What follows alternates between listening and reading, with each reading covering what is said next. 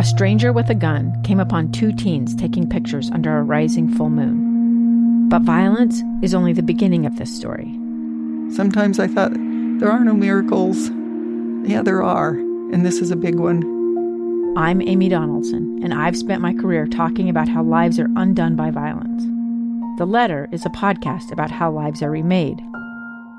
Follow The Letter at theletterpodcast.com or wherever you get your podcasts. Small businesses bring Utah together. They inspire goodness and connect communities. These are their stories from Mighty Main Street, brought to you by the Utah Office of Tourism and Visit Salt Lake. Here's our host, Chris Redgrave, on KSL News Radio, 102.7 FM and 1160 AM. Mighty Main Street is a show about our small businesses in Salt Lake County and around the state, where we showcase these extraordinary business owners who share their amazing experiences and how they're thriving in today's business environment. Brought to you by Utah Office of Tourism and Visit Salt Lake. I have Dan Norris with me, co-owner of Tom Till Photography. Dan, thank you so much for joining us. I had a chance to go to the website, and it is absolutely drop-dead gorgeous. I saw pictures that I could not even believe, and this is your gallery in Moab. Is that correct? It's Tom's gallery, and Tom is in his 22nd year in his gallery here at Moab. It's all his work in his gallery. I do have some photos at a different gallery here in Moab called Gallery Moab, and I have 8 prints in there right now. And you're a co-owner, so you're located at 61 North Main Street in Moab. Is that correct? That's basically our headquarters. Right. And it's absolutely stunning. And so that we'll focus on that right now.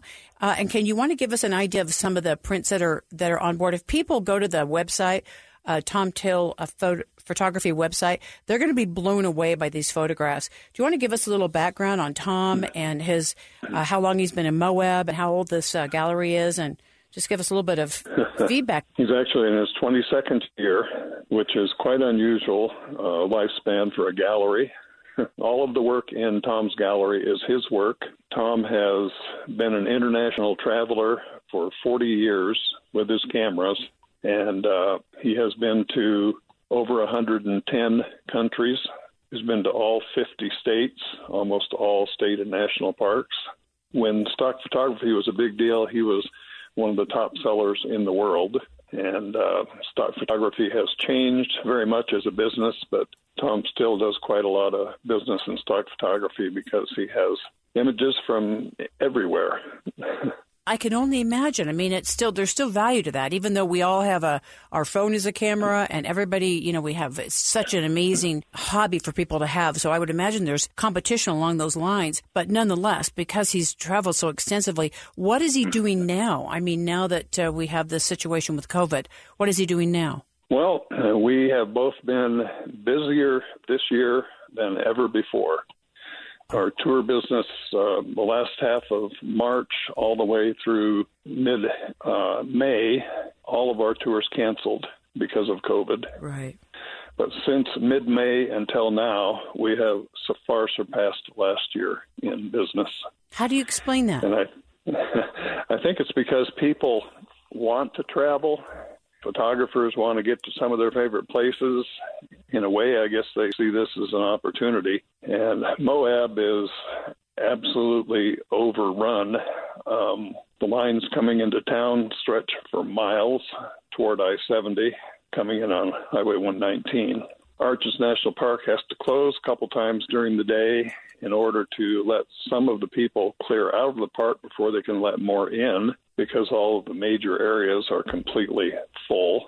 That's the downside of the popularity of Moab. And the upside is we have had people walking into the Tom Till Gallery, where we have a sign on the door that advertises the fact that we do sunrise and sunset tours and night tours here in Moab. And we have had many people come in and sign up on the spot to do a sunrise or a sunset or a whole day. That's one reason why we've had so much business this year. So people are wanting to get away, and this is just a beautiful mental break for them, it sounds like. That does seem to be the case.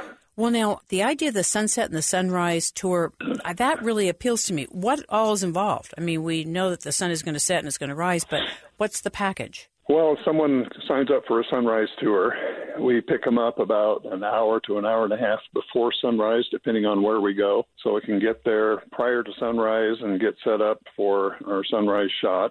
We'll do a sunrise at one location, and then we'll move to a second location while the morning light is still good. And we start, like I say, about an hour to an hour and a half before sunrise, and we finish about 10 o'clock in the morning. So it's usually about 4.5 to 5 hours. And then we take a midday break if someone has signed up for a full day, and then we do the sunset in the afternoon. Or if they just sign up for a sunset, this is the itinerary. We pick them up again about a couple hours before sunset. We go to 2 or 3 locations leading up to sunset. If they are not wanting to stay out and do night photography, then we'll actually start about 2.5 hours before sunrise. Sometimes 3 hours before sunset. So we shoot sunset and then come back, or more and more people have cameras that are capable of taking night photography and capturing the Milky Way or star trails. So we stay out after dark for about an hour when people want to do night photography, and in that case, we start our sunrise about an hour later. Yeah, that makes sense to me. You know what? The other thing that I noticed when I went online is that you have, not only are they beautiful prints in the gallery, but you have calendars and books.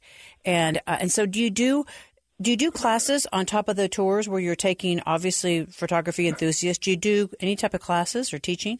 We have photographers of all different skill levels, from absolute beginners until through professional photographers. You know, they hire us because they want to save time.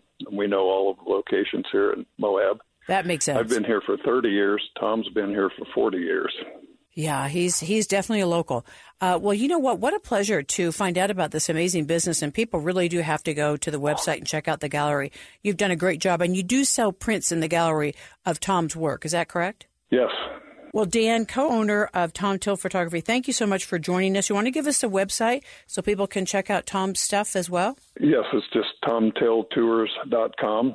Tom's website is just tomtillphotography.com. Dan, thank you so much for your time today. And you were brought to us by Utah Office of Tourism on Mighty Main Street. We appreciate it, and everyone's got to go check out the website because it is remarkable. Thank you, Dan. You bet. Thank you very much. To hear this interview again, download the KSL News Radio app or listen anywhere you find great podcasts. Just search Mighty Main Street. We're coming right back on KSL News Radio, 102.7 FM and 1160 AM. 2 friends taking pictures of the rising full moon on a summer night. 2 teenage kids doing what teenage kids do. When a stranger with a gun and a death wish changed everything. It was violent, it was senseless, and I will never understand it. I will never accept it. I'm Amy Donaldson, and unfortunately, we're all too familiar with stories about how violence shatters lives. But what we rarely see is how they are rebuilt. In a new podcast, The Letter, we relive tragedy, but only so we can hear the rest of the story. The struggle to reclaim lives, the realities of grief, and the possibilities of forgiveness. I believe in miracles. Sometimes I thought, there are no miracles. Yeah, there are, and this is a big one. Follow The Letter at theletterpodcast.com or wherever you get your podcasts.